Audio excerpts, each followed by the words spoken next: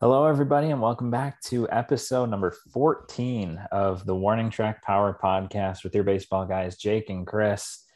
And it's been a week, 6 days since we talked. We recorded on Tuesday last, and it's Monday now. So it's been a little bit of time, not as long as normal, or sometimes we go, but there's been a good bit that's gone on throughout MLB in terms of some milestones being hit.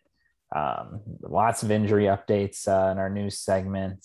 We got some just recaps of our teams, and we got a new set of power rankings for all you guys listening. So we will jump into that. But first, Chris, how are you? What is your impression of the league over the past week? And we're almost in September. It's August 30th. We got about a month to go. Yeah, I think we've been saying it for a couple of weeks now. We're like this is the home stretch, and Mm-hmm. but it's very much true now. We're 2 days Yeah. away from, and anyone listening to this, one day or less away from the start of September. Yeah. And we're starting to get some separation, actually, looking at the standings here, which is something I do pretty regularly, but sometimes it's like it's been a few days and I don't realize exactly how things measure up. And we're Mm-hmm. starting to get some separation in some of these divisions where I'm kind of wondering at this point how many division races and playoff races are actually gonna be all that close. Right. Not to say that there won't be some, because there's always a few, Yeah. but it seems like it might only be a couple because you have, I'm just skimming this here, the AL East, there's a 6 game lead for the Rays. AL Mm-hmm. Central, we know the White Sox have got that locked down, double digit game lead in that Yeah. that division.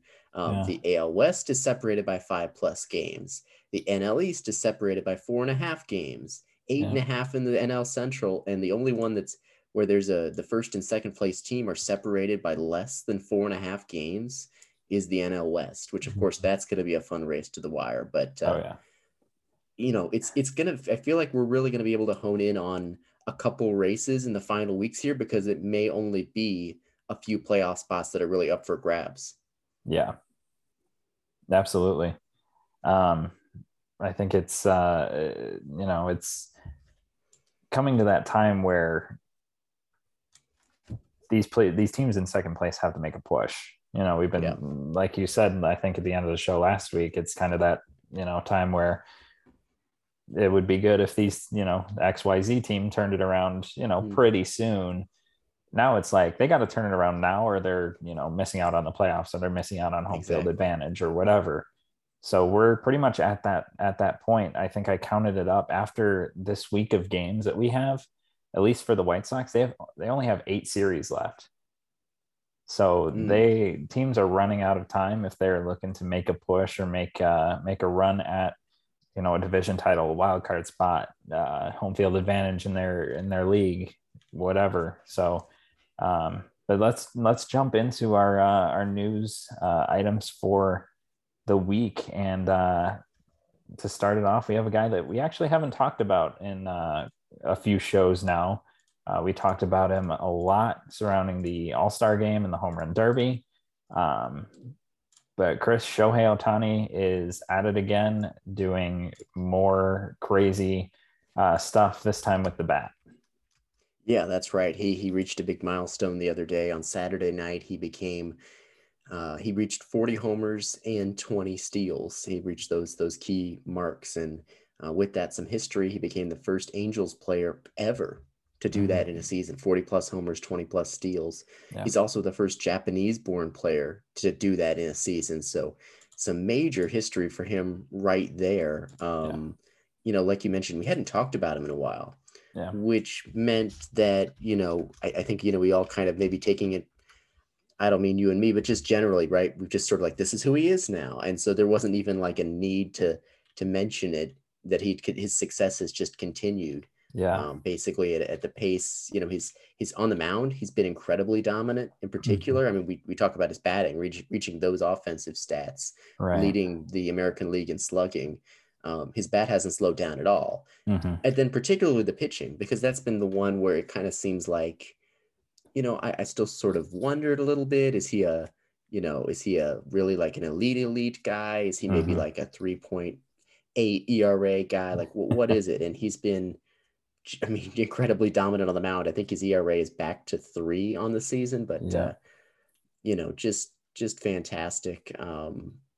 He's on an inning by inning basis. Obviously, he doesn't have the total cumulative pitching stats because he's going every 6th day and he's had a few missed starts here and there. But on a start by start basis, we're still talking about a top 15 pitcher in baseball. Yeah, sure. And you combine that with a guy whose offensive profile is top 5 in baseball. I'm just Hmm. kind of spitballing, and it's just he's just continuing to do this, to have this historical run. It's you run out of words to describe what he's doing, but Yeah. we're reaching the point in the season where he's reaching these marks where it's not just like, oh, look at his performance. It's like, oh, well, that's leading to him reaching 40 homers, 20 steals. Like, we're seeing Right. the cumulative numbers get there in the pitching as well. Yeah, absolutely. I'm reading kind of the class of players that he's joining with this 40-20 season. Um, he is just the third American League player to hit 40 homers and 20 steals before September 1st. The only other players to do that were Alex Rodriguez and Ken Griffey Jr. He's also just the fourth player since 2010 to record a 40-20 season, along with Christian Yelich and Ronald Acuna Jr. in 2019, Ryan Braun in 2012, and Curtis Granderson in 2011. And it's just the 32nd 40-20 season of all time. So it's elite company that Ohtani has found himself in with the season and on the mound. I mean, he's as good or even better than he is with the bat. So it's just reminds you, we're seeing something that we've never seen before. He's got a 161 OPS plus, 61% better than league average with the bat, and a 153 ERA plus, 53% better than league average on the mound. So it's substantially better, on both sides of the ball. And like you said, Chris, we're running out of words to describe Ohtani, but Mm-hmm. just mark this down as another milestone in his hopefully lengthy career in MLB. Absolutely. Yeah. I mean, hopefully he's a guy who's able to, we know he's had a couple of injury situations, missed a start Mm-hmm. here or there, but generally speaking, he's been healthy this year, which has allowed Yeah. him to reach those marks. And I mean, we've seen it, if he could do something like this for, 5 or 6 seasons. I mean, I know that's a big ask and we're maybe getting a little ahead of ourselves, but if he's able to remain relatively healthy here over the next few seasons, it can put together multiple of these kind of, performances. We're going to be talking about some really elite company just on a cumulative stats basis that way. No, absolutely. Absolutely. And another milestone has been hit by another young phenom. This player was called up earlier this season. We covered his call up. And Chris, what are we talking about? Yeah, we're talking about Tampa Bay Rays rookie infielder Wander Franco, of course, who was top prospect in Major League Baseball, and you mentioned we talked about him when he got called up, Mm-hmm. and he got off to he had a good first couple games, and then he really was struggling with the bat for a series of weeks there, where he just wasn't putting it all together. And we'd seen a number of top prospects this year, and last year, who Yeah. would kind of come up and it wouldn't click immediately, which Mm-hmm. of course that's not surprising, but more than we'd seen in the past. We've Yeah. kind of gotten used to success off the bat. Right. And we've seen more examples of guys who it takes a little longer. And it seemed Mm-hmm. like Franco was going to be one of those guys, but the Rays stuck with him. They didn't, send him back down after a few bad weeks. And now he's really gotten it going, and maybe a little bit below the radar too, because he isn't like hitting 8 home runs in a week or something to get everybody's attention, Mm-hmm. but he's reached base in 29 straight games, somewhat quietly. Yeah. And it's the longest streak in a single season by an AL player 20 years old or younger.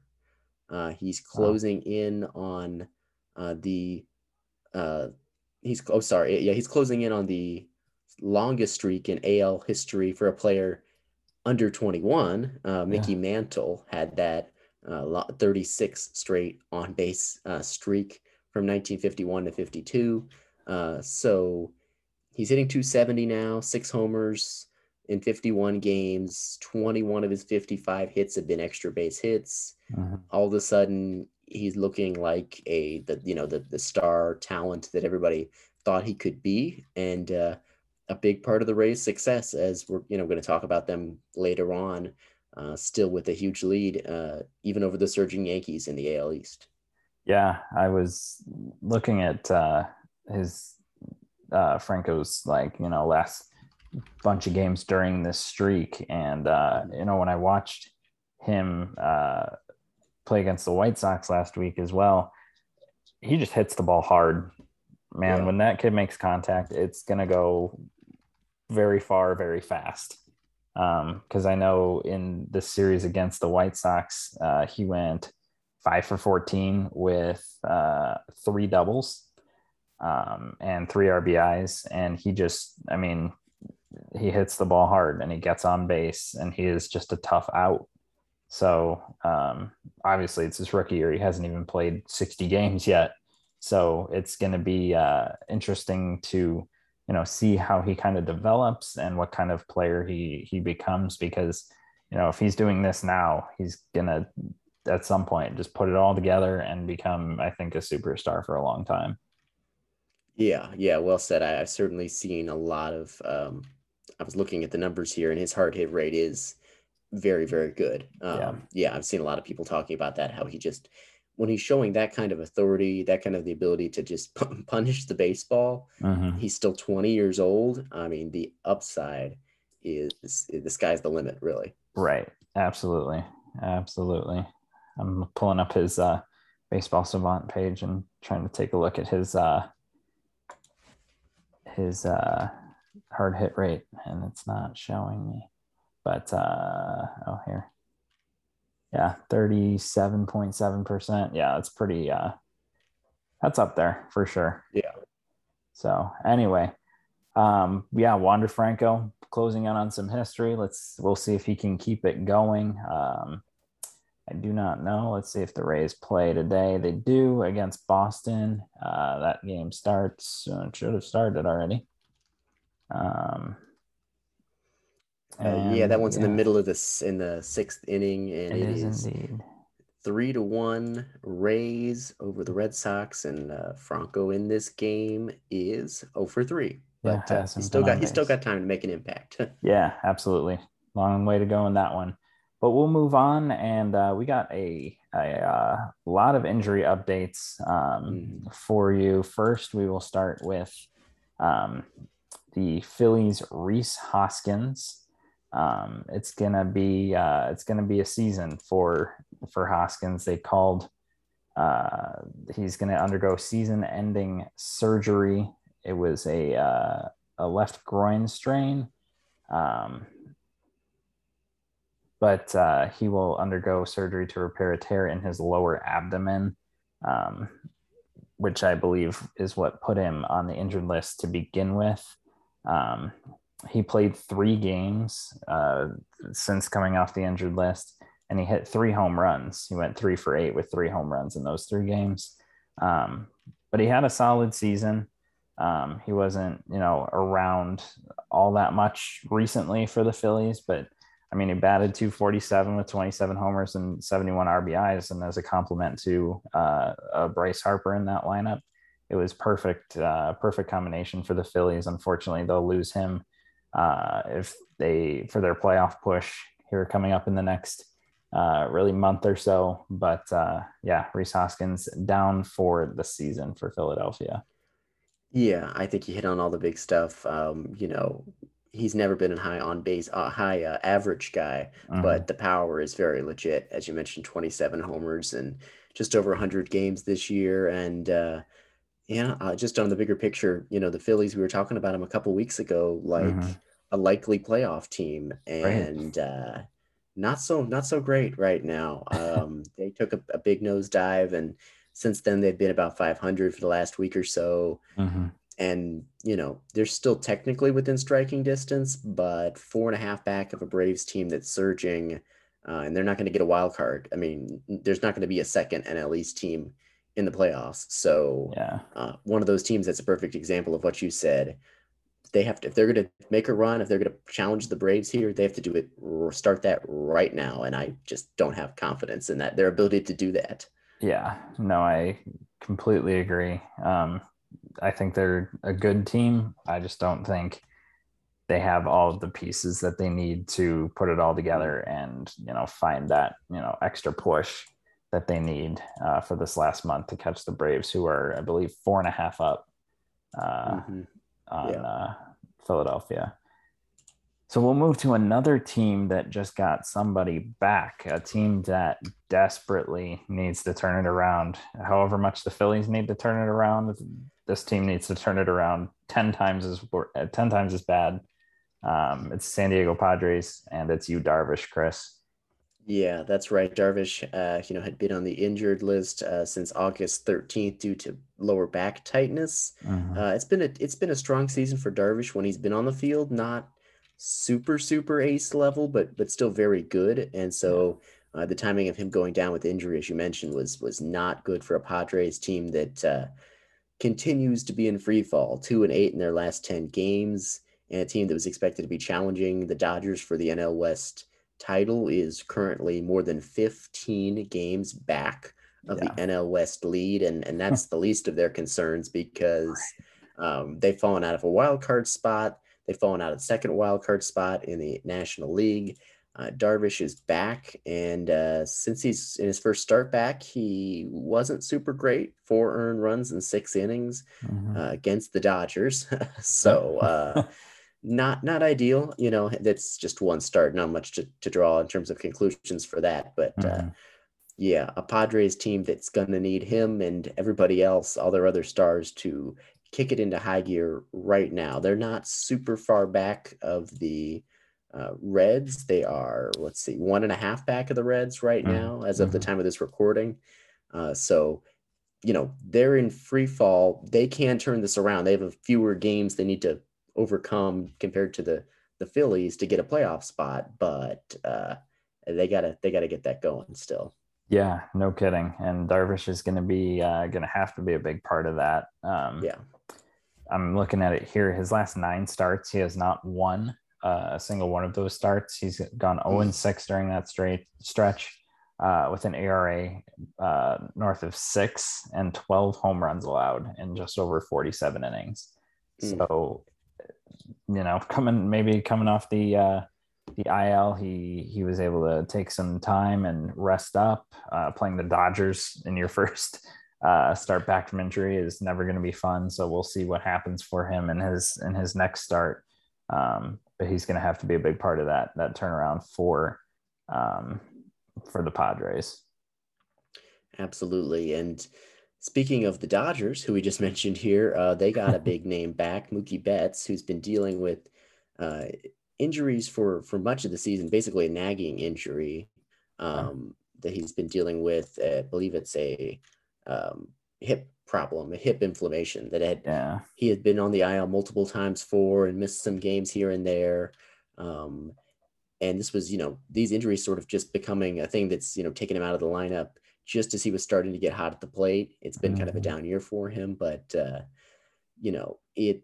is a guy who, former MVP, still one of the best players in the league, and a guy that the Dodgers happy to have back as they're trying as best they can to make up some ground and try to win the NL West. The Giants are just not making it easy. I don't have the stat in front of me here, but it's something like the Dodgers month of August has been very impressive record wise. Yeah. They've won like 2/3 of their games or more, and Mm-hmm. they haven't been able to close the gap because the Giants haven't slowed down. But having Betts back, and apparently they think he can stay on the field here, that the hip injury is going to be manageable, even if it's not perfect. And having him back is going to be key for the Dodgers, whether or not they're able to close the gap on the Giants or just come playoff time. Yeah, it's definitely a big get for the Dodgers, a big return for them. Um, I'm looking at a Dave Roberts quote here when he talked to the media yesterday, Sunday, um, and he kind of says, they're gonna manage Mookie's load, and Mhm. they're going to kind of do a 3 games on, 1 off, 3 on, 1 off, and then at that point they're kind of going to see how he's responding to that, and if some more issues flare up or anything like that. But they're definitely going to want to keep him healthy, even if they can't catch the Giants. They're going to want to keep him healthy because they're going to need him in that NL wildcard game, whether they play San Diego or Cincinnati or whoever they play. They're going to want him in that lineup. Yeah, absolutely. No doubt about that. Yeah, and another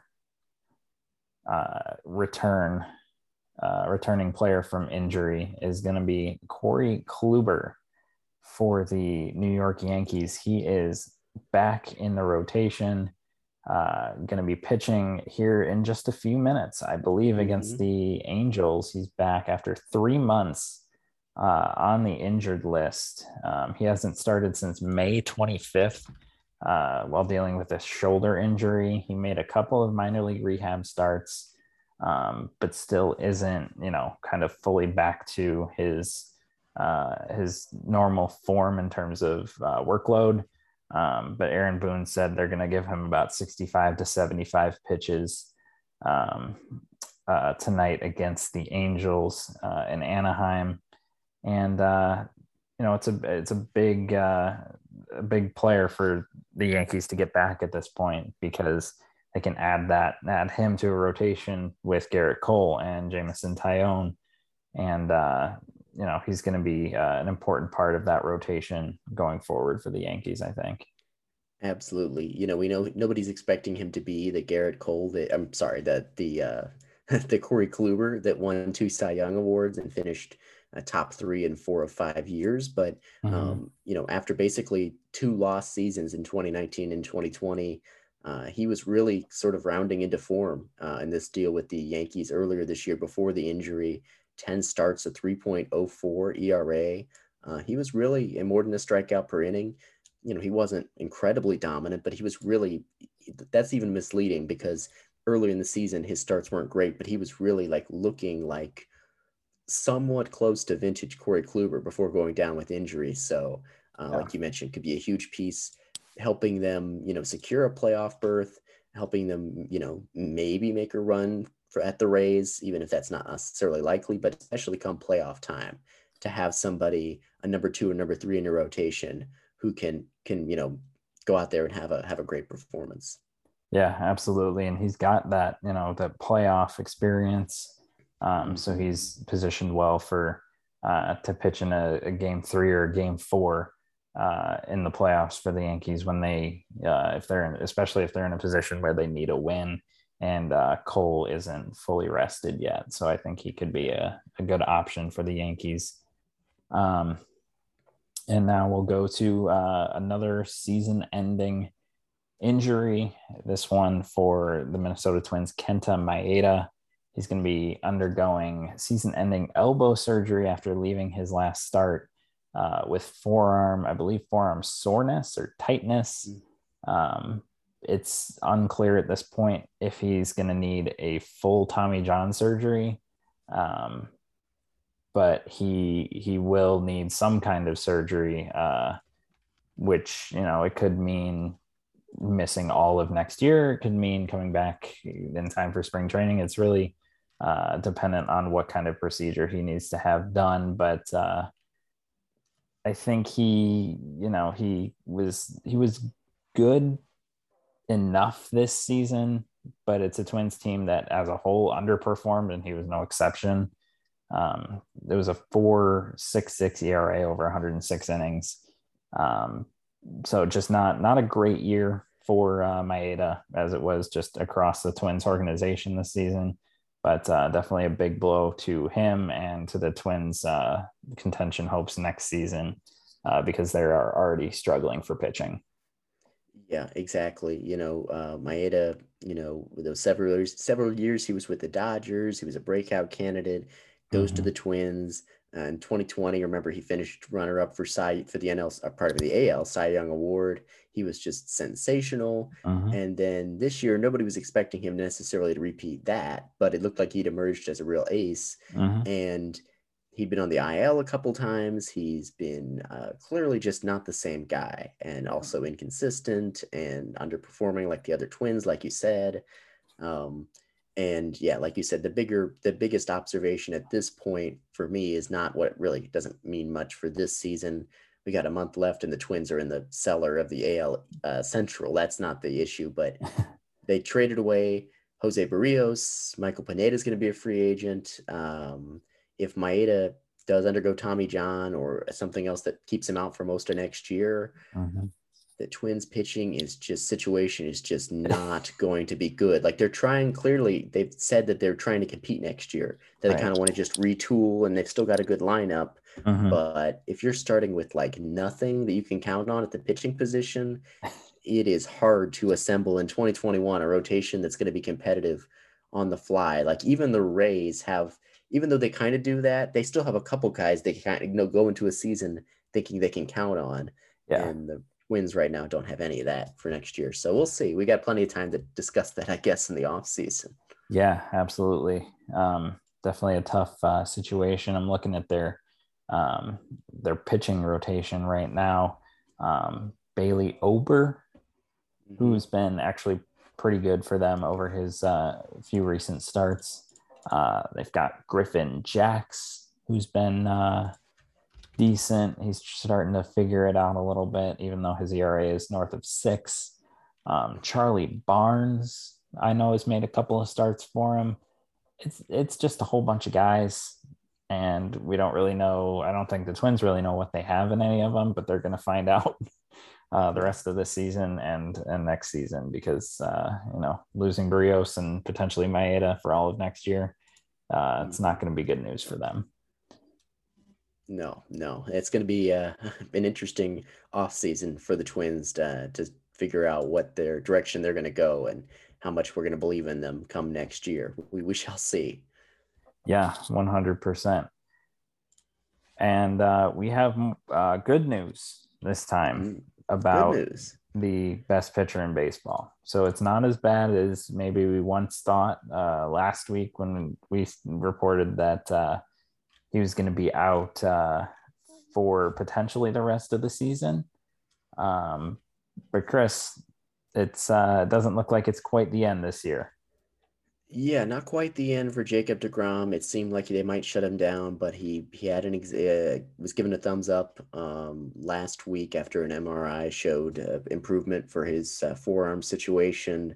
There's no timeline, at least there wasn't, as of a few days ago, for him to rejoin the team or even begin a minor league rehab assignment. He has played catch, but it is almost September 1st, like we've discussed. Realistically, my guess, and maybe we find out tomorrow, he's going on a rehab assignment and it's really short, but my guess still is that if he does make it back, the best case scenario is only a couple starts from him. And right now, also, as we've discussed them in previous episodes, the Mets are not in a good situation anymore. They've been sort of like a Padres situation, just in complete free fall. They're 4 games below 500. They're just, I think their playoff odds, now I want to look it up because they can't be good at this point. They went from a team that looked like they were in good shape, on track to make the playoffs. And now I'm seeing FanGraphs has the Mets at 2%. Yeah, to make the postseason. So not good. There's a very good chance that by the time Jacob deGrom could actually be back, those playoff odds could be 0.2%, and they just may decide, take it easy with him. Right? It's not worth pushing him too hard if the impact this year might not be too much. Yeah, it's definitely a good situation, just in the fact that he's not going to have surgery or anything like that.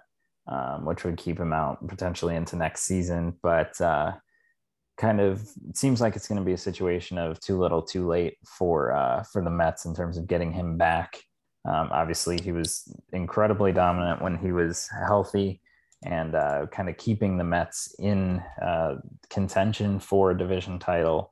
But ever since he's gone down, ever since he went down in early July, the Mets have been kind of in free fall mode. Not right away when he went down, but pretty soon after is when they started their sharp decline. Yeah, yeah. The timing there was far from ideal, and now all of a sudden they've got some issues. But we'll talk about that a little bit more coming up. Some of the Mhm. other on the field situation for them. Yeah, absolutely. What do we got next, Chris? A couple more Next, injuries to talk yeah, just about. a couple more injuries, but it's positive updates. Again, we Mhm. kind of put the positive ones at the bottom. So now Yep. we're getting to players returning instead of players leaving. Yeah. Um, so first up, we have Alex Bregman back for the Astros after a really extended and sometimes mysterious absence. There Hmm. was a period where he had like started on a rehab assignment, but then he didn't play in a minor league game on his rehab assignment for like a week plus, Yeah. and they were being weird about like why, But now he's back. He's back. He had been out for more than 2 months because of a left quad strain and then a hamstring issue. Obviously, we know how talented he can be. His counting stats for the year aren't great because he's only played 60 games, Right. but Bregman can be outstanding. The Astros back at full strength, more or less. I mean, obviously without Verlander, but that lineup looking really good. Correa, Altuve, Bregman, Alvarez, Brantley, Gurriel. Like that's a really, really good lineup, Hmm. and that could really cause some trouble come postseason time. Bregman may not be a top tier superstar at this point in his career, but still a really good third baseman and makes that Astros lineup even deeper. Yeah, 100%. Just a key part of that, could potentially be an all-star infield Yeah. with Bregman, Correa, and then you go to Altuve and Gurriel, just four very, very good players, especially with the bats for all four of them. And just an Astros lineup that's, like you said, Chris, not going to be fun to face in the postseason. Um, but Bregman not playing today. He'll sit today against Seattle. But he came back on Wednesday. He's gone 5 for 14 at the plate in his first big league action in over 2 months. So definitely a important player to get back for the Astros as they go into September. Yeah, no doubt about it. And speaking of a player who's important to get back for a likely or almost certain playoff team heading into the final month of the season, Yeah. you have some good news for your Chicago White Sox. Oh yeah, definitely. Yasmani Grandal is finally back after almost 2 months that he missed with a torn ligament in his knee. He's back. Made his first start on Friday against the Cubs, and it was a big, big performance, which we will talk about when we recap the White Sox in just a few minutes here. But definitely a big another big player that the White Sox desperately needed. And it's the first time all season, or Friday was the first time all season that Eloy Jimenez, Luis Robert, and Yasmani Grandal were in the same lineup. So getting healthy, getting everybody back, and it's go time for the White Sox. Absolutely. Yeah, it's going to be I guess I'll save my additional thoughts on the White Sox till we get down to our power rankings here to wrap up the Yeah, show. But sure. yeah, there's certainly something for them to prove here in the final month, even though they've got a playoff spot locked up. Yeah, Absolutely. 100%. So that's it for injury updates. Lots of them, but guys returning, guys going down. Not as many guys going down for playoff contending teams, but definitely some teams that are in the mix getting healthy and getting back to full strength right before we hit September here. But a couple more news items. This one a little bit more, housekeeping like. Mhm. But we have a schedule for the 2021 Major League Baseball postseason, Chris. That's right. We don't have any teams that we've Obviously. locked in a spot just yet. We have some teams that have some very high percentages, like the Yeah. White Sox. Mm-hmm. We don't have teams. We don't have matchups, obviously. Mm-hmm. There's still a month left of the season, but we have just some general start dates for the series. The AL, the regular season ends for across baseball October 3rd. If there's any tiebreaker games that need to happen, that would be October 4th. And then the very next day, we're into wildcard games. AL wildcard would be the 5th, NL on the 6th. And then, of course, it's basically staggered. So the AL was one day ahead on the wildcard games, one day ahead on the ALDS, starting the 7th, and then the 8th for the NL, the ALCS, NLCS. And then the World Series won't actually begin until October 26th, which I guess it's just the way the calendar falls this year. That feels pretty late. Yeah. When you consider, the days off in between the World Series could easily push into, I would imagine, the first week of November. Mm-hmm. So, it's just like you said, it's just housekeeping. There's no real analysis to follow.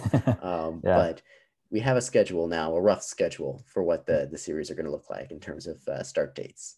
Yeah, and if it goes to Game 7, Game 7 would be on Wednesday, November 3rd. So a couple days into November, which is not too terribly uncommon. But if it's in a cold weather area, which there looks like it could be a very good chance it's in a cold weather area for at least one team, might not be too much fun. Yeah, that would be rough, I guess, but we'll have time to see if we get to that point. Yeah, 100%. And then something that happened yesterday, and Chris, I'm interested to get your take on this. Yeah. But Javier Baez was acquired by the Mets for a top 5 prospect in the Mets minor league system. And he has struggled a lot since coming over, even more than normal. He's striking out a lot. I don't know if you saw his swing and miss the other day.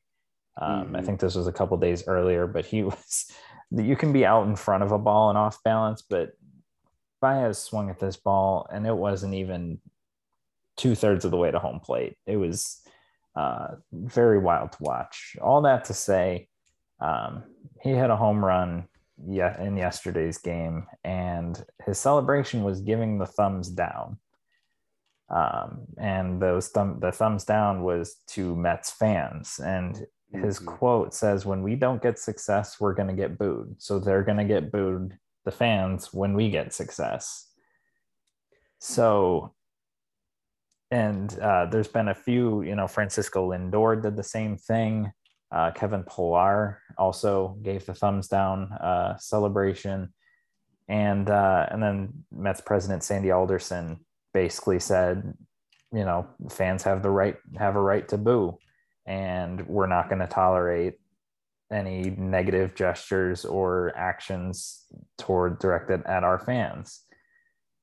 So I know what I think, Chris. I'm interested to get your take on this kind of situation that's going on. I know we both, as Cardinals and White Sox fans, we both don't like Javier Baez. I personally think he's one of the most overrated players in baseball, and this does not help my opinion of that. Yeah, he's a very interesting player, undoubtedly. The athletic ability, I think, is undisputed, but sometimes I think it's maybe played up a little bit by the national media. Yeah. Which, not that he shouldn't be getting attention for the stuff that he could do on a baseball field, but just the actual performance, good, not elite, as you might expect based on how he's described. But I think this is an interesting one. I don't have initial thought. It's, the Mets have it's been an embarrassing August for the Mets. They've been very, very bad. They've fallen out of the playoff race. They've been fallen way short of expectations. Of course, there's been, some reasons you can point to without DeGrom, being without Lindor for a while there. But at the end of the day, the players, look, fans are paying to come watch these teams. The players are, they have a job to do. And when you fall short of expectations, people are going to be frustrated.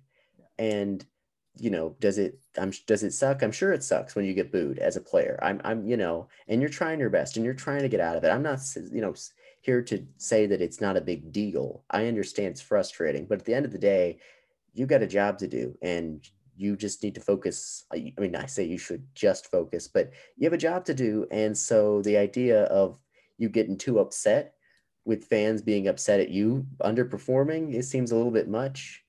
At the same time, I also don't have a huge problem with the players expressing, something back to them. I get it. I get all these sides of this. I'm almost talking myself into different opinion than I started. I'm not really sure. Yeah. This is one of those things where I'm honestly not sure, because I think I understand the Mets organization saying that they want their fans to look. They're doing a PR thing, right? They're Mm-hmm. saying we don't want our fans to be just feel like they're being disrespected by the players. Yeah. But I don't think anybody here is like so upset. Like, booing in sports happens all the time. It's not, Yeah. it's not like the fans are like, right. There's no horrible things being said. I mean, I'm sure there are fans who say horrible things, but I Yeah. just mean booing is not like, you know, saying someone is a worthless human being, Right. and giving a thumbs back to the fans isn't like, shouting, horrible, curse words at them. Yeah. I think it's all a little bit overblown, but I don't know. What do you have a strong view on this? Um, I think it part of it comes from just my opinion of Javi Baez. Yeah. Um, I think it's kind of what you said early on in your point about, you're being paid millions of dollars to do a job, and the people who come and spend their hard-earned money to come watch you play clearly think that you're not performing to their expectations. Now, I've heard a lot of different opinions on booing, and are you what are you saying about yourself as a fan of your team if you're booing your own team? Mm-hmm. And I think that that's a kind of a longer, more expansive discussion Yeah. that we can have sometime later. But Mm-hmm. it's a very interesting situation. I think that Mets fans have been through a lot, and most of it has not been good since their last World Series title. And I think that's just some of this frustration is coming out. They thought they were gonna kind of be contending for an NL East title, and then DeGrom goes down, and then they make this trade for Baez, and they're like, oh, maybe we're not. We traded for Baez, now we got Lindor and Baez on the middle infield, and maybe we can make another run at it. And Baez has struggled a lot, and it's just all that frustration boiling over. So I think that as a fan, you have a right to express your opinion, negative or positive. Yeah. But and I think it's not entirely wrong for the players to say, hey, you're gonna boo me, but do they have to give them the thumbs up? I think they can kind of let their performances speak for themselves a little bit more. And I don't entirely agree with the whole thumbs down thing, but if that's the way they feel they need to express it, then I say go for it. And it's going to be a little bit of a love-hate relationship between Mets players and their fans over the next month plus. Hopefully it doesn't carry over into next year. Yeah, this is just, it's a team and a fan base that have been frustrated for a long time now, for years, Yeah. decades of history of frustration. Mm-hmm. And it's kind of boiling over here when the expectations were so high with the new owner and all these different things happening. Right. And it just becomes, I'm not surprised. I'm not saying that it's been handled perfectly by all sides by any means, of course Right. not. But Right. I'm not surprised that something like this would happen when you have this much of a tension and this much of frustration given the Mm-hmm. circumstances. And I think it's just the latest chapter in what promises to be an ongoing saga of the Mets for years to continue, for months and into the next year or so. Yeah, it's going to be very interesting to see how the Mets kind of handle this going forward now. So that's Yeah. our new segment for this week. A lot of injury updates, a few milestones, a few records being closed in on, but we will move on and recap the White Sox and then the Cardinals. We will start with the White Sox. They've gone 4-2 since we spoke last week. It's been a solid week. The offense has been pretty explosive over the stretch of games. Um, Last time we talked, they had played one game at Toronto. They lost that game, but we'll pick it up with game 2 of that series. The Sox were able to jump on Jose Barrios for 4 runs in the first inning. It was 3-0 after 5 pitches, after a leadoff single by Luis Robert, another single by Yoan Moncada, and Jose Abreu 3-run homer. Dylan Cease was awesome. He pitched 7 innings, 4 hits, an earned run, a walk, and 7 strikeouts. The top 3 in the order, Robert, Moncada, and Abreu, combined to go 9 for 15 with 4 RBIs, all by Abreu, and 4 runs scored. And the Sox were able to tally 18 hits in the game, including multi-hit games for 7 of the 9 starters. And the Sox would win that game 5-2. Game 3 was a pitcher's duel through and through. It was between the top 2 swing and miss guys in baseball, Lucas Giolito and Robbie Ray. They pretty much matched each other blow for blow. Giolito went 6 innings, 5 hits, an earned run, a walk, and 6 Ks. Robbie Ray went 7 innings, 5 hits, and earned run, a walk, and struck out 14 White Sox batters. We just couldn't make any hard contact. It just, it was a pitcher's duel, and the Blue Jays ended up taking that one 3-1. And then game 4 was a high-scoring game. Cesar Hernandez, Jose Abreu, and Eloy Jimenez each went yard for the White Sox. They were able to chase Hyunjin Ryu out of the game in the 4th inning after scoring 7 runs off of him. Carlos Rodon made his first start since August 7th. He went 5 innings, 5 hits, 2 earned runs, a walk, and 3 Ks. Michael Kopech came out of the bullpen, kind of blew up a little bit, gave up 5 earned runs in his inning of work, but the White Sox would go on to win and hold on 10-7 in that game. And then we get to another high-scoring game. You thought that one was wild. You see nothing yet. Game 1 against the Cubs at Guaranteed Rate Field. The Sox went down 6-0 in the first. 6-0 in the first inning. Dallas Keuchel gave up 6 earned runs in what ended up being his only inning of work. Ronaldo Lopez came out of the bullpen. He was perfect through 5 innings. He struck out 7. I think that got kind of lost in the shuffle, just how good he was keeping the White Sox in the game. The Sox would score 8 in the 3rd inning. They would take a 9-6 lead. They would add 4 more in the 5th. And then in the final 2.5 innings, 11 runs are scored total. The star of the game, I mentioned it earlier, Yasmani Grandal. He went 4 for 6, 2 3-run homers, a double, and 8 RBIs, which tied a White Sox record, tied him with Robin Ventura when he hit 2 grand slams in the same game.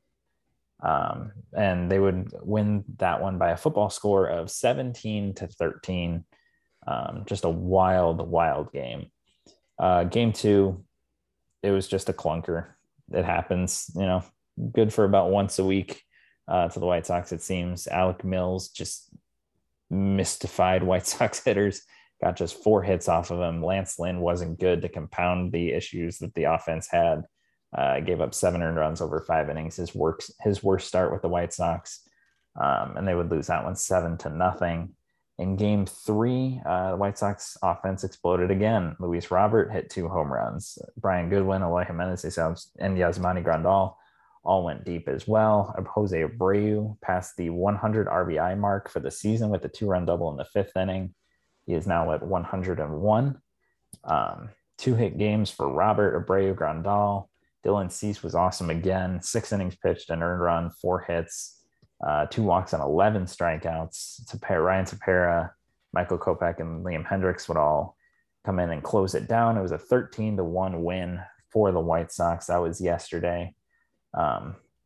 Overall, a couple of points, and I've seen this circulating on White Sox Twitter. Who would you rather have in game? I guess it would be game 3 or 4 of a playoff series. Dylan Cease or Dallas Keuchel. Dylan Cease over his last 7 starts, a 4-0 record, 2.85 ERA over 41 innings, 13 walks and 56 strikeouts with a whip even at 1.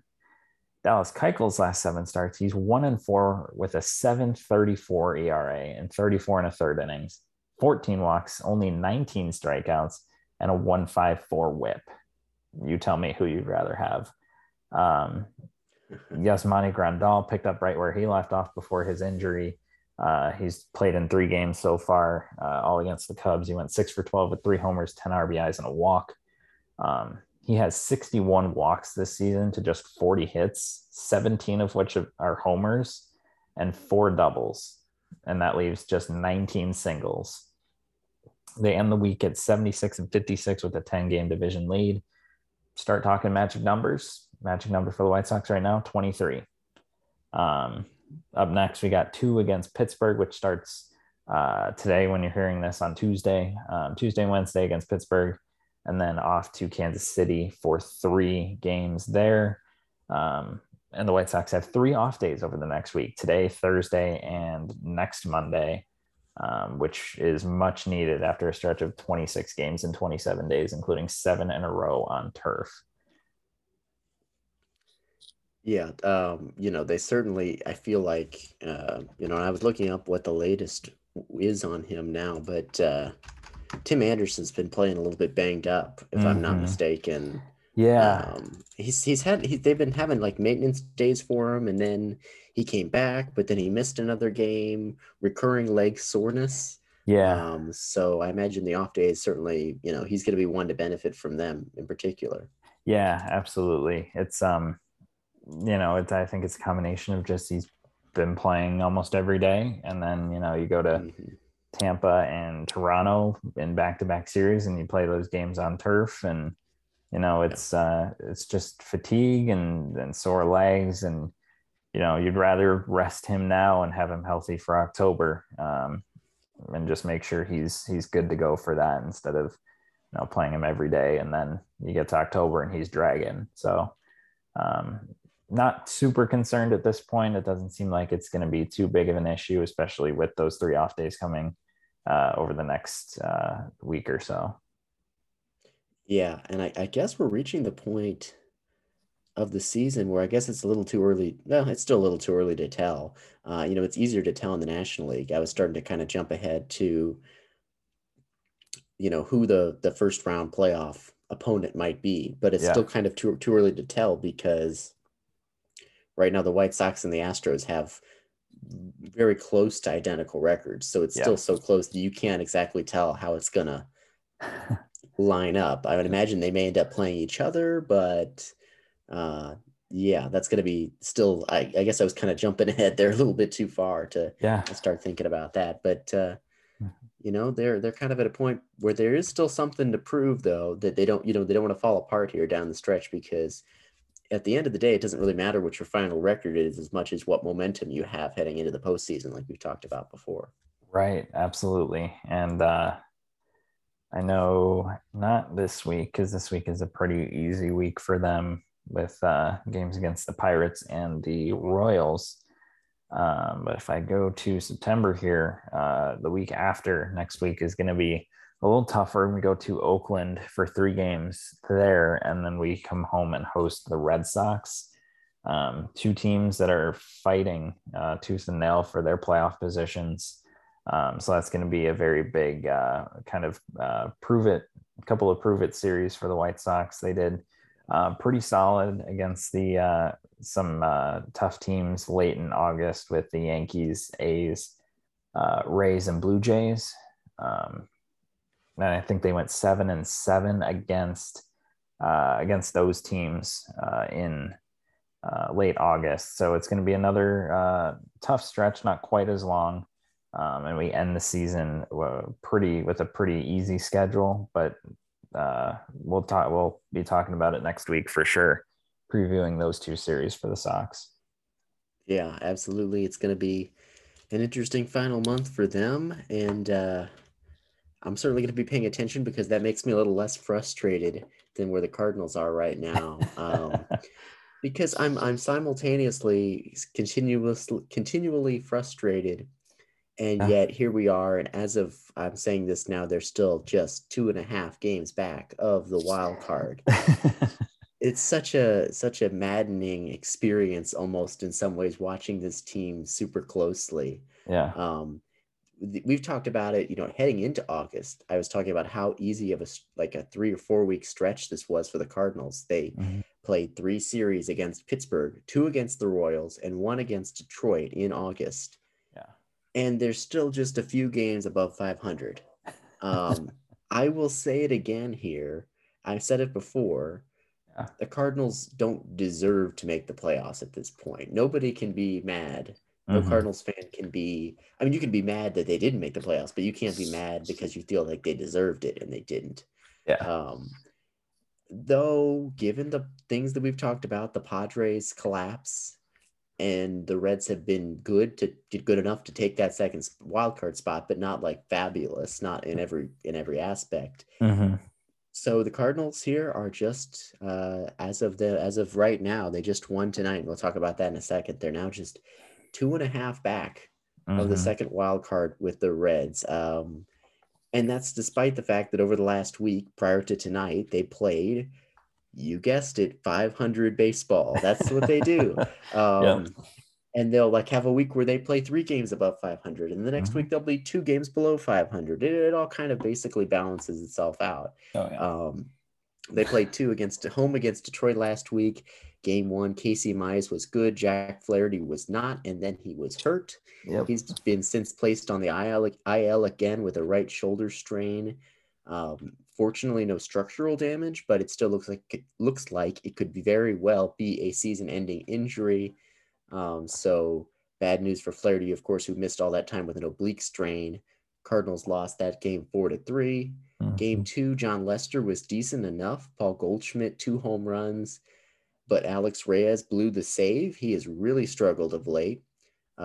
That said, Lars Nootbaar again to the rescue with a single in the 10th, the walk-off, 3-2. The legend continues. The legend every of week, Lars man. Nootbaar. Lars Nootbaar just comes up and saves the game. He gets in there every week. So that's how the Cardinals split 2-game series with Detroit. And then they went to Pittsburgh for 4 games, the 3rd series against the Pirates in the month of August. Game 1 was a complete disaster. I mean, complete disaster. The Cardinals had scored 7 runs by the end of the 3rd inning. They had a 7-3 lead entering the bottom of the 7th when Genesis Cabrera gave up 6 consecutive hits without recording an out. All 6 runners, plus 2 more, scored for Pittsburgh, and the Cardinals lost 11-7. It was just horrendous. I mean, he came in and they just kept him out there, and he gave up the hit, and then another hit, and then another hit, and then another hit, and then another hit, and then another hit. And they didn't pull him until the 6th hit, and he didn't get an out, and every one of those runners scored, plus 2 more, and it was horrible. And so that was a bad start to that series. Again, we're talking about the Pittsburgh Pirates here. Right. So that was bad. And game 2, they bounced back. J.A. Happ was solid. They got 3 RBI from Tommy Edman, and they won 4-3. So that was good. Game 3, all right, it's getting positive. The opposite of the game 1 disaster. Adam Wainwright. Who else? 7 scoreless, 3 hits, 1 walk, 5 strikeouts. Here goes again. The Cardinals lit up Steven Brault for 7 earned runs. Paul Goldschmidt, 3 RBIs. Tommy Edman had 4 hits. Edmundo Sosa had 4 hits. He's getting some time at shortstop because Paul DeJong has continued to struggle. And the Cardinals won that one 13-0. So basically the opposite situation of a game, not the exact opposite, but so you're going on a little roller coaster, and it just had to continue into game 4. Kim was solid and what was a short start for him. Tommy Edman, a big week. He was NL Player of the Week, I believe, or at least Hitter of the Week. He had a 2-run home run in the game 4. And Alex Reyes blew the save again, thanks to 2 walks, and then he served up a 3-run home run to Yoshi Tsutsugo, and at this point, Alex Reyes, who had started the season like 20-something consecutive saves, needed to be removed from the closer's role because it has been a very, very bad month of August and maybe a little longer for him. Just very bad. And so it looks like they have made a change at closer based on what I'm seeing that just happened tonight. Yeah. They went to Giovanni Gallegos for the Mm-hmm. save tonight. So that was the end of the Pittsburgh series. They ended up splitting that series on a roller coaster. And then tonight, Yeah. they are playing a crucial 3-game series against the Reds, of course, who they're chasing now. Mm-hmm. For that second wild card spot. They won 3-1 tonight. That game just went final. Goldschmidt homered again. John Lester pitched into the 7th inning and gave up just 1 hit. So Wow. some vintage John Lester. There Good to you go. see because he hadn't been good. And Giovanni Gallegos got the save. So he'd been one of their primary setup men. He's pretty good. He's not excellent, but he's pretty good. So that's good to see that they made the change there at least. Mm-hmm. But man, the last week, it's kind of a mess. It's the potential for greatness and the Yeah. potential for disaster that you see if you watch the Cardinals on an everyday basis. Yeah. But here we go. They could be just a game. If by the end of tomorrow, the end of Tuesday night, they Mm-hmm. win again. They could be just a game and a half back for that spot. Yeah. And if they win the next 2 games, they could be just a half game back for that spot. Yeah. For a playoff spot. It's probably not going to happen, but man, oh man, they're keeping it just interesting enough. Interesting enough. But, I'll just finish with this. We talked about the great stretch, the easy stretch of baseball that they had in August. Mm-hmm. Now they've got a much harder stretch. They're Yeah. not mediocre play is not going to be able to keep them afloat.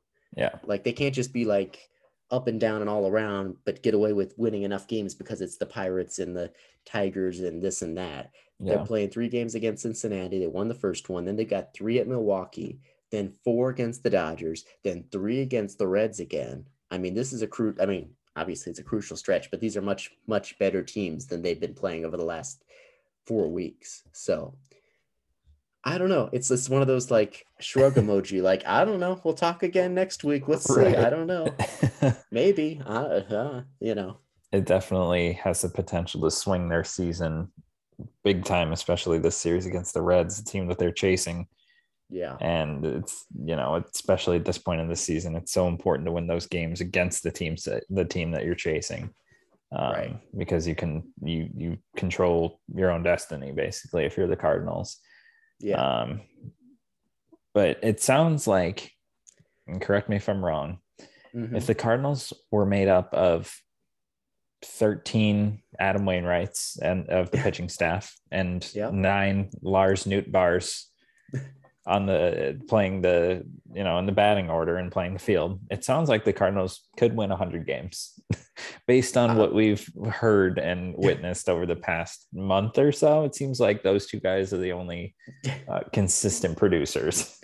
Yeah. I feel like of the positive things I've said about them in the past 3 or 4 weeks, 80% of that has involved one of those 2 guys. Yep.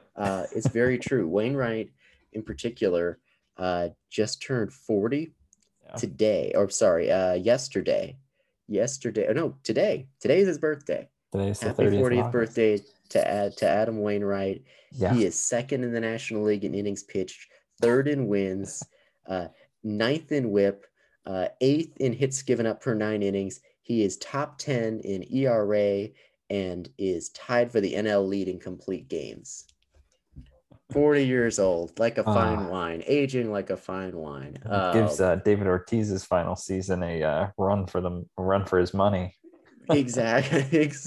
It's just too bad that it's being wasted. Maybe. I don't know. I might be. I'm either gonna, a few weeks from now, they might be out of the playoff picture, and I said it's being wasted. And if they somehow make the playoffs, then that man deserves a statue outside Busch Stadium just for his role this season, because they'd be a mess, even more of a mess without him.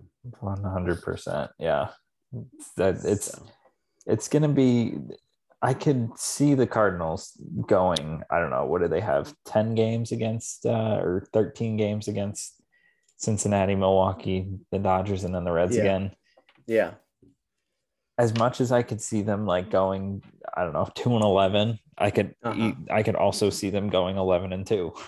It's just either one is like is possible. It's very now. Of course, they'll probably end up going 7-6, 6-6, or 7-6, or 6-7. But at this point, anything's on the table, and nothing would really Well, very few things would surprise me. We'll see if they Yeah. can find a way. Yeah, we definitely will. It's a big stretch coming up for the Cards. Yes. But this day in baseball, August 30th, Yeah. 2014. Chris, it was your week. And we're talking about one of the legends of the game. That's right. We're talking about Trevor Hoffman, who, of course, spent 18 years in the majors, parts of 16 of them with the San Diego Padres, retired on this date, August 30th, 2014, 7 years ago. And he retired at the time as baseball's all time saves leader with 601 saves for his career.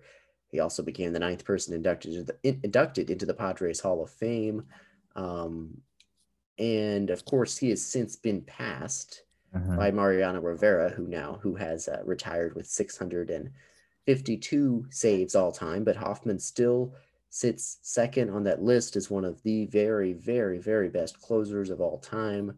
And nobody else has reached 500. He doesn't have a lot of competition. Yeah.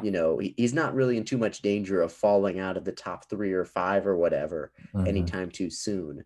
Obviously, Mariano Rivera, the best closer of all time, but Trevor Hoffman you're going to have that conversation. Yeah, Rivera. But then right after that, the next name out of your mouth has to be Trevor Hoffman.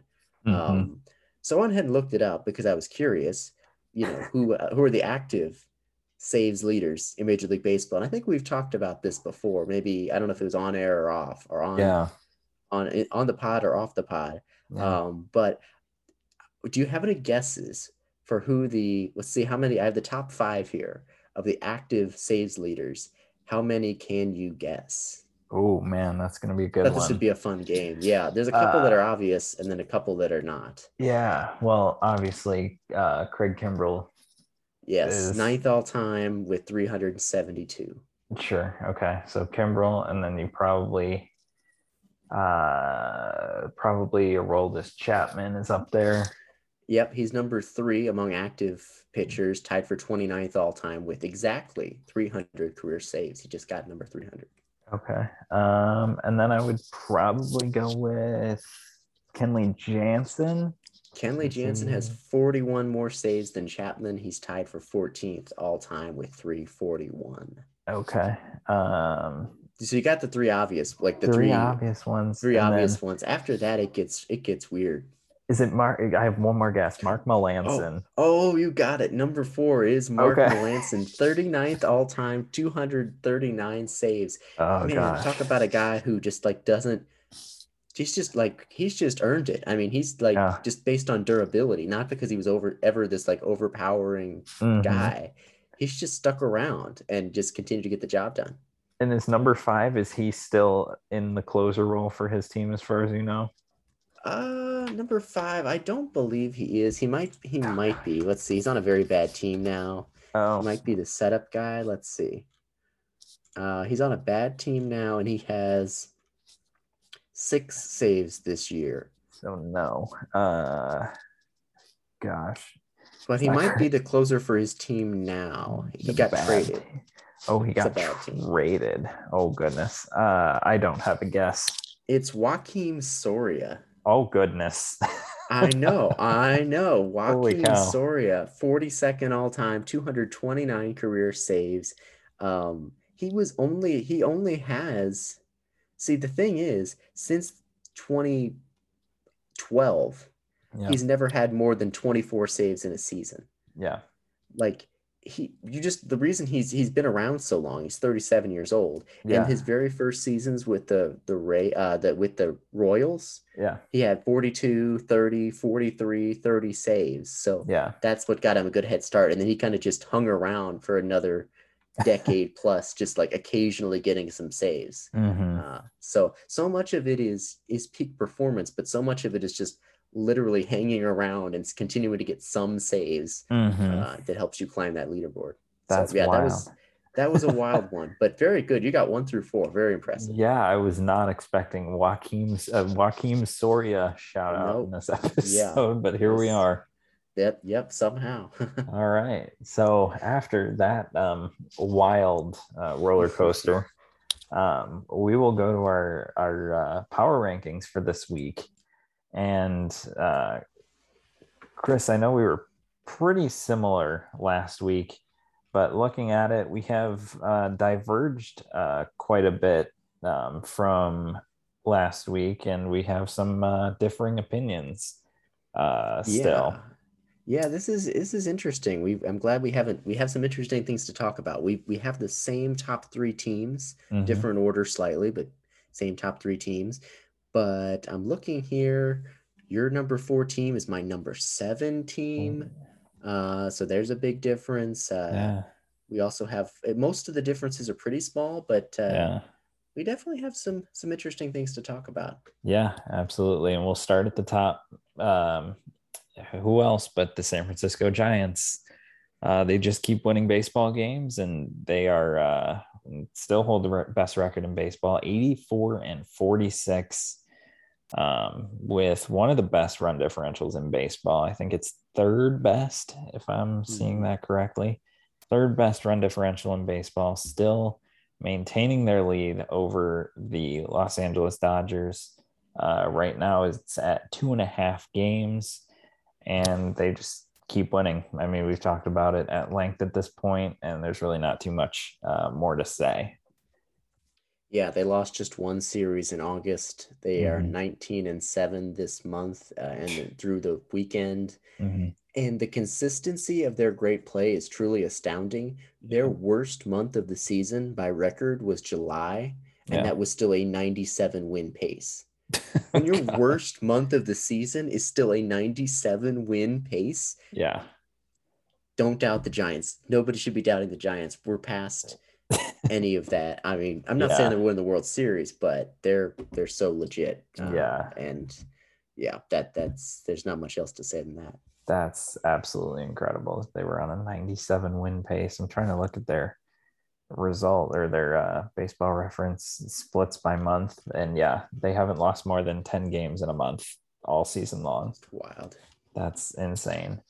But I decided to make a somewhat maybe controversial switch here in my 2 and 3 spots. I went with the Tampa Bay Rays as my number two, and I bumped the Dodgers down one to number three. Reason being, first of all, the Rays went 5-0 this since we talked last. And it wasn't super impressive. They beat the Phillies, they swept the Phillies, and they swept the Baltimore Orioles. Not impressive on the face. Hmm. The Dodgers, on the other hand, they swept the Padres. And then they lost 2 out of 3 to the Rockies, which, you're going to have series like that. But it feels like, I mean, and this has been the case. We've been saying the Dodgers, it's only a matter of time before the Dodgers catch the Giants. The Dodgers are going to catch the Giants. It's going to happen. It's going to happen. And they haven't done it. And by this point, I mean, if they were the second best team in baseball or making a push to be the best team in baseball, especially with the roster they've had or they have, Hmm. they would have done it already. So for me, it's like, I've given them, and I think everybody's given them chance after chance after chance, and they just haven't been able to get over the hump and get past the Giants. So I'm bumping them down to 3, and I think, at least for me, it makes a lot of sense, especially because the Rays just keep winning, and they've got a very similar record to the Dodgers. Yeah, so I mean, this is definitely something I thought about. I thought I was going to go Rays two. Instead, I stuck with the Dodgers in the second spot. But Mm-hmm. I have Rays at three, and you have Dodgers at three, so it's very small margins. Yeah, First of all, nothing against the Rays at all with this spot. I mean, third is still great, of course. right. For me, they've actually scored the second most runs in baseball this season, Oh, behind only wow. Houston. And this is a Huh. team we think about pitching first, Right. but their offense just so scrappy. Their bullpen like an assembly line. They just keep Mm-hmm. rolling out new guys who you've Yeah. never heard of who produce, and they have the best ERA and Fangraphs WAR of any bullpen in Major League Baseball. Yeah. They've been outstanding, and like you mentioned, the week they just had. So, Yeah. props to them. I Yeah. stuck with the Dodgers at two. I certainly understand what you're saying, and I am certainly I wouldn't be putting any money down on the Dodgers catching the Giants at this point. Yeah. But I would say the reason that I wouldn't put any money down on that right now is not really because of the Dodgers and more just because of the Giants. Right. Because it's not as if the Dodgers have, played 500 baseball over the last month. Right. Obviously you mentioned their struggles. They lost a series at home to Colorado, which is weird, but yeah, they've won 13 of their last 16 games. Yeah. So I feel like it's really more of a testament to the Giants that the standings still are the way they are than pointing out the Dodgers like, oh, they've been good, not great. Like, well, they've been basically great. If the Giants just weren't doing what they're doing, if the Giants would have just been good, the Dodgers would have passed them. But the Giants have just kept the foot on the pedal. So I kept with the Dodgers at 2, but credit to the Rays as well. It's all very close, and these are still, a very clear top 3. Yeah, absolutely. And quick sidebar, Wander Franco just extended his on-base streak with a RBI, 2 RBI single in the bottom of the 8th against the Red Sox. I have the game on MLB.TV, and he was just thrown out trying to go to second. Oh, so well, some good, some bad. Some good, some bad, but that streak is still alive. Speaking of the Rays. Very nice, very nice. But we'll go to the middle of our list, the middle of our power rankings. And here's where we really diverge. I think we have the same 4 teams, but I think every one of them is in a different spot. Yeah. It's the Brewers, the White Sox, the Yankees, and the Astros. So for me, I have the Brewers at 4. You have the Brewers at 7. So I think that's our biggest disagreement in terms of number of spots. Yeah. But I think the Brewers, they played an okay week. They went 3-3. They won 2 out of 3 from Cincinnati, lost 2 out of 3 to Minnesota. It wasn't anything super egregious, and I didn't feel like any of the other teams below them played particularly better over the past week. Because the White Sox, they went 4-2. And they moved up a spot, but I think the Brewers have, they've proven consistently that they are, one of the best teams in the National League. And, they weren't objectively bad. So I think they did enough to keep their spot. But Chris, what made you move the Brewers down 3 spots from last week? Yeah, this was an interesting one. And it's one where I put the rankings together and then I look up and I see what the changes are from last week. And I'm like, I didn't really intend to move the Brewers down 3 spots. Like you said, right. They didn't do anything horrible. Now, they didn't have a great week, but they didn't do anything horrible. But I look at it, I'm like, well, I didn't really mean to move them down 3 spots. For me, it was more a reflection of a couple of other teams than the Brewers. Sure. For me, the White Sox, that was the really close call. But for me, the Yankees and the Astros, they did do enough over the last week plus to jump the Brewers. And part of that was like, I had the Brewers up to the 4th spot, like last week, I believe it was, we were in agreement there, but it was something where I kind of felt like I needed to do that to give them credit, but I wasn't buying in on them as really the 4th best team. Sure. And so I was kind of almost looking for a reason to have teams that I feel are better jump back ahead of them. And I feel like I've kind of gotten that reason. Like, just, it may be flawed logic. It very well may be, but I, just kind of explain my thought process there. So the Yankees for me were a team that, was surging right now.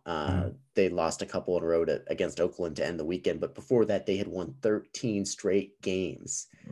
They've now in the top AL wildcard spot. They've won 35 of their last 48 games. That's a .729 winning percentage. Yeah. It was just a month plus ago that I was saying I didn't know if the Yankees were really that outstanding. Like I was worried about their weaknesses, even with the trades. I was like, well, they're pitching and all these things. Yeah. But I think that I just can't ignore. I think they're a top 5 team. And meanwhile, the Astros, who last week we were kind of like they were like treading water, but now they've won 7 of their last 10. Not against great teams, but I just feel like those are teams where, like, in my head, I want to give the Brewers respect, Yeah. but I still feel like I have enough reason to put the Astros and Yankees up there. But yeah, I didn't intend to move the Brewers down so far. I don't think I really feel bad about them. Yeah. Part of it is just, I think, looking toward a playoff series, even with what the Brewers have at their disposal, which is outstanding pitching. I still just like 4, 5, 6 teams better than them, I think, in a playoff series. Yeah, and that's completely fair. I have the Yankees at 6. I know you have them up at 4. They were on that huge, that 13-game winning streak, and then they go and play Oakland and they lose the last 2 of that series, which is tough. But I think it's gonna be, it kind of comes with the long season. There's a lot of games and you're not going to win every one of them, but the fact that they were able to string together 13 in a row is very impressive. I put them down just 1 spot,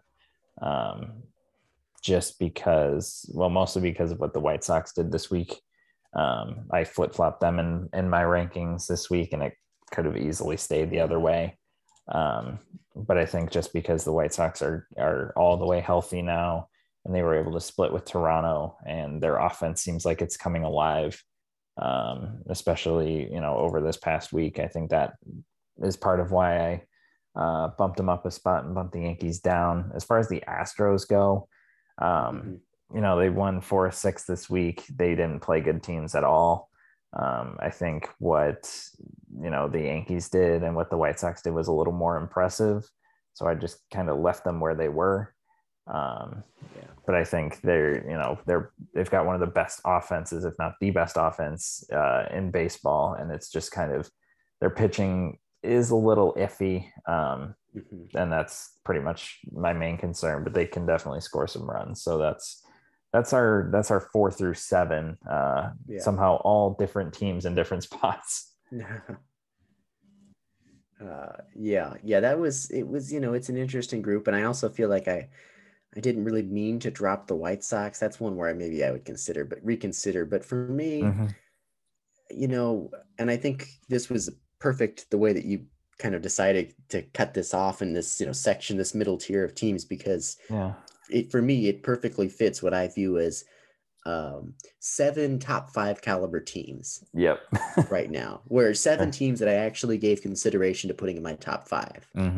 After that, I like we both had the Braves at 8, and then the Red Sox, and then the Reds. So spoiler alert, those are the next 3. We agree after this. But none of those 3 teams got any consideration for me to really even sniff the top 5. So for me, just in terms of what I consider top tier teams, not that they're all created equal, it was those 7 right now. It's a clear top 7. So we're definitely on the same page. And then we are also on the same page with these final 3 teams. The Atlanta Braves got themselves from not ranked up to 8 for both of us last week, and they remain at 8. They're not cracking that top 7, but they're holding steady amongst the top of the next tier. They took 2 or 3 from the Giants over the weekend, so handed the Giants their only series loss in August. So that's significant in its own right. Jorge Soler went from a 658 OPS with the Royals to a 940 OPS thus far with the Braves. So it looked like he might just be done, like as a good hitter, and now he looks like an all-star again. They're getting some contributions from some young pitchers like Hector Inoa, I believe, and some others. So I don't know how far the Braves will go in the playoffs, but it's looking like they're gonna, maybe win that NL East without sweating too much. Yeah, and it's seems like they're starting to kind of put it together a little bit. They obviously, we've talked about the loss of Ronald Acuna Jr. and Marcell Ozuna, but they have guys like Jorge Soler that are stepping up, and somebody is a player I want to highlight is Austin Riley. He has been absolutely on fire over really the last month plus. I mean, you look at his last 30 games, 11 home runs, 30 RBIs, a 353 batting average and an OPS over 1,000. I mean, you do that for 7 games, you do that for 10 games, even 20 games, but to do it for a full month's worth of games, I mean, he's making a legitimate case for National League MVP. He's got 28 home runs, 80 RBIs on the year, batting average at 300, OPS at 913. I mean, just crazy. And he's one of those guys that is stepping up, and he's kind of becoming, he's showing at least flashes of, the guy that the Braves envisioned that he could be. Yeah, I'm glad you brought this up because this is a guy who had been, a breakout candidate for a few years now with Mm-hmm. high hopes, and he had shown some potential in his rookie season, and then it kind of fell off, and then he was Yeah. bad in 2020, and it was like, who is this guy? Mm-hmm. And then he got off to a slow start in 2021, and Yeah. despite that slow start, you mentioned his overall numbers with an OPS north of 900 for the season, Yeah.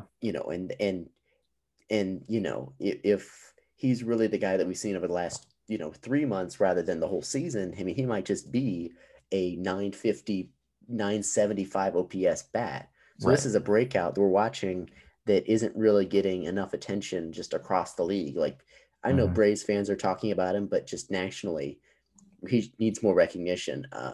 Entered today leading the National League in total bases. Yep. Just remarkable season for Austin Riley.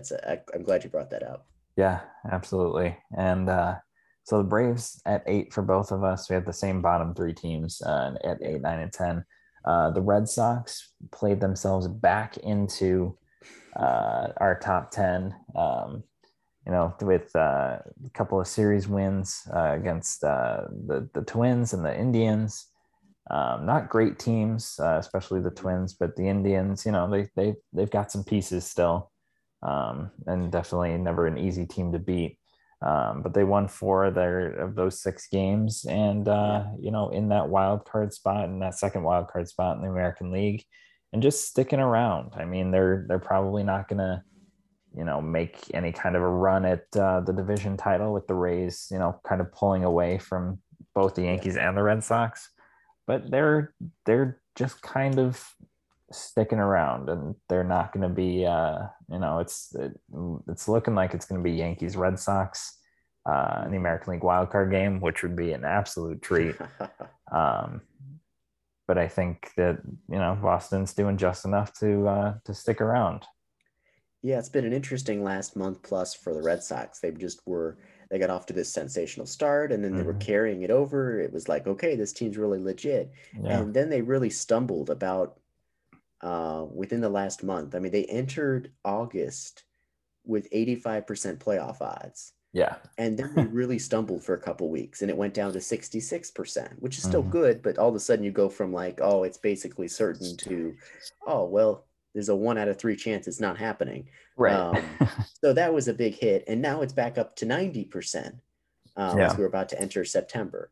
So it's been an interesting, I mean, it looked like a few weeks ago, which is why we didn't have in our top 10 last week, that they were Mm-hmm. teetering potentially on the edge of a collapse. Yeah. Not necessarily like collapse into last place or anything, but collapse in terms of just fall out of any playoff hopes and oh, too bad, And Right. they real credit to them for pulling it together there. Kyle Schwarber, an OPS north of 1,000 with the Red Sox, and Chris Yeah. Sale looks like himself. We talked about his return. Mm-hmm. He has well over a strikeout per inning. He's not pitching super deep into games as we expected, but Mm-hmm. he's looking like himself since his return. And yeah, Yeah. Yankees Red Sox AL wild card game would be really something. That would be fun. Oh yeah, absolutely. And speaking of Chris Sale, threw an immaculate inning in his last start, That's right. the third of his career. Only Yeah, other pitcher to yeah. do that. Any idea? Uh, is it Koufax? Yep, you got it. Oh, Sandy ooh, I might Koufax. have. I think I might have seen the stat and just like it was in the back of my brain. Yeah, no, totally. But so joining some elite company, Hmm. not too far removed from just coming back onto the scene Yeah. after missing all of 2020. But then our last team in our top 10, the Cincinnati Reds. Um, and the Reds had a tough series against Milwaukee. And then they won some games, I think 2 games out of 3 against the Marlins. But I bumped him down a spot. I know, Chris, you kept him where you had him last week. Um, just a matter of the Red Sox kind of playing themselves back into my top 10. Obviously, they still sit in that second wild card spot in the National League, but they struggled a little bit against Milwaukee, who odds are they would match up against if they win that wild card game. But not super impressive. I think they still have work to do. Obviously, they're going to have to hold off the Cardinals for these next 2 games, and then when they play them again in about 10 days or so. But I think they're good enough to hold that last spot. There's really nobody else that I think was really pressuring them for that 10th spot. But they're I think a borderline top 10 team in baseball. Yeah. That's kind of how I view it as well. I got through my top 9, and that was pretty clear. And I got to the 10th team, and my default thought was, oh, I'll go with the Reds again. And then I thought, well, should I consider somebody else? Yeah. Because I wasn't in love with the idea of, oh, it has to be the Reds. But then I looked at the other teams, and some of the teams who we both have as looking in, well, they haven't done anything to deserve to get back in the top 10. Exactly. The A's have dropped 6 of their last 8 games, and they're still out of the playoff picture. The Padres still in free fall. The Blue Jays, Phillies, Mariners, they haven't done enough to get themselves into the top 10. So in the end, it was like, well, I guess this is an easy call. Keep the Reds here, despite the fact, like you said, that they haven't been great lately, but they've been okay. Yeah. They lost 4 of their last 6, but they won 4 straight right before that. They actually lead the league with the most home runs hit in August. So that offense has been coming alive. Joey Votto, Castellanos is back, and on and on.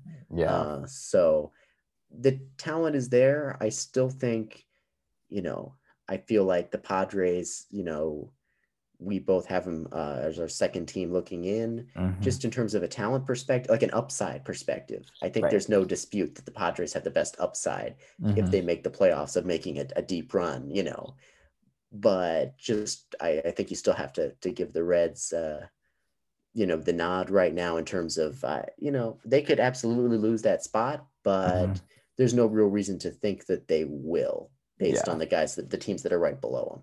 Yeah, I mean, you look at the A's, they didn't really have a great week.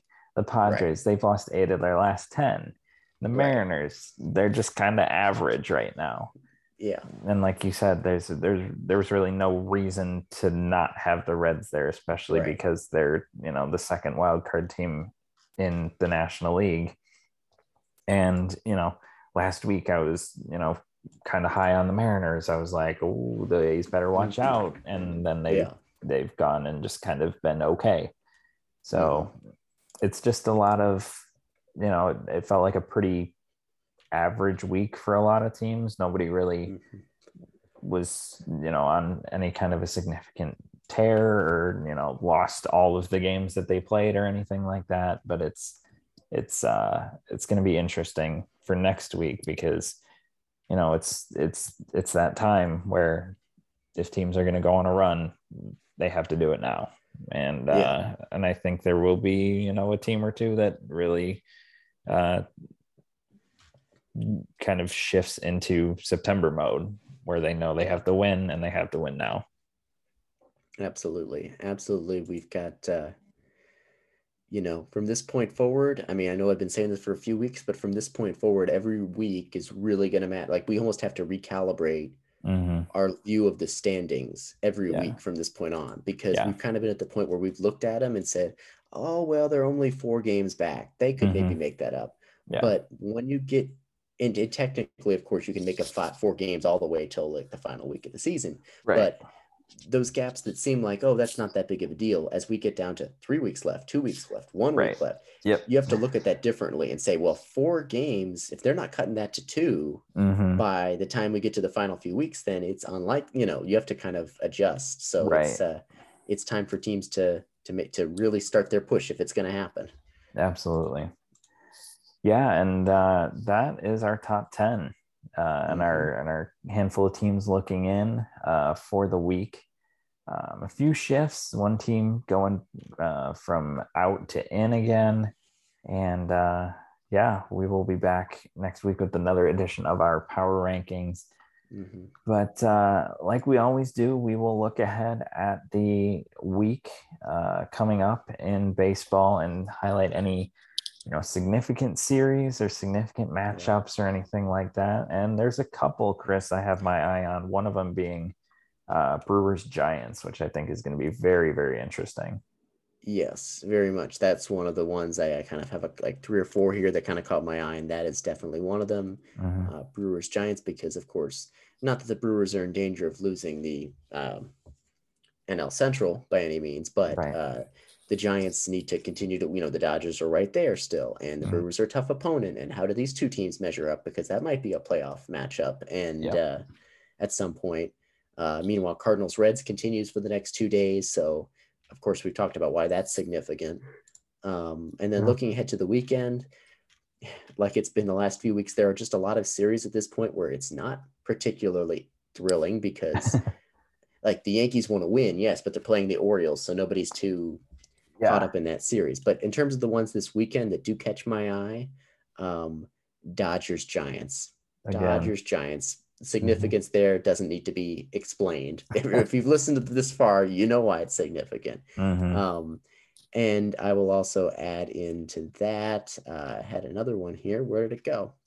No, I guess. Oh, okay. A's Blue Jays, Oh, sure. because the Blue Jays, a good team, but just they're still fourth best team in that division. But Mm-hmm. they're still holding on to basically a 10% shot at making the playoffs. Mm-hmm. So they need to win as they're a team that really needs to get it going. Meanwhile, Yeah. the A's, like we've talked about, are on the outside looking in on a playoff spot still at this point by a couple games behind Yeah. Boston. So significance for both those teams. Yeah, absolutely. A couple of very consequential series coming up for a number of teams. Cardinals Brewers also this Yeah, weekend, right. uh, which I know will be very important for you, Chris. But Mm-hmm. that is all the time we have for this week. Got through it in a pretty decent amount of time, not too long this week, but we will start back next week, and we will be talking a lot of playoff implications and just where we think teams are going to end up. And it's getting to that time where it's going to be games mean a lot, especially for teams that are battling for position to try and make the playoffs.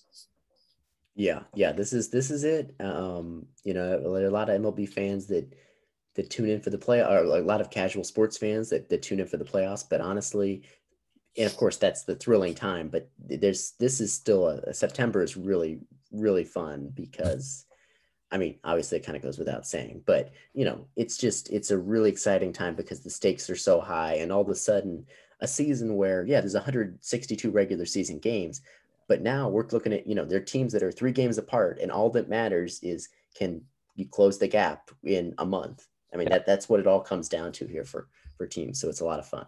absolutely. And we're absolutely looking forward to it. We will be back next week with another edition of the show. But until then, watch some baseball, pick a favorite team if you haven't already, or jump on a bandwagon if your team is completely out of it.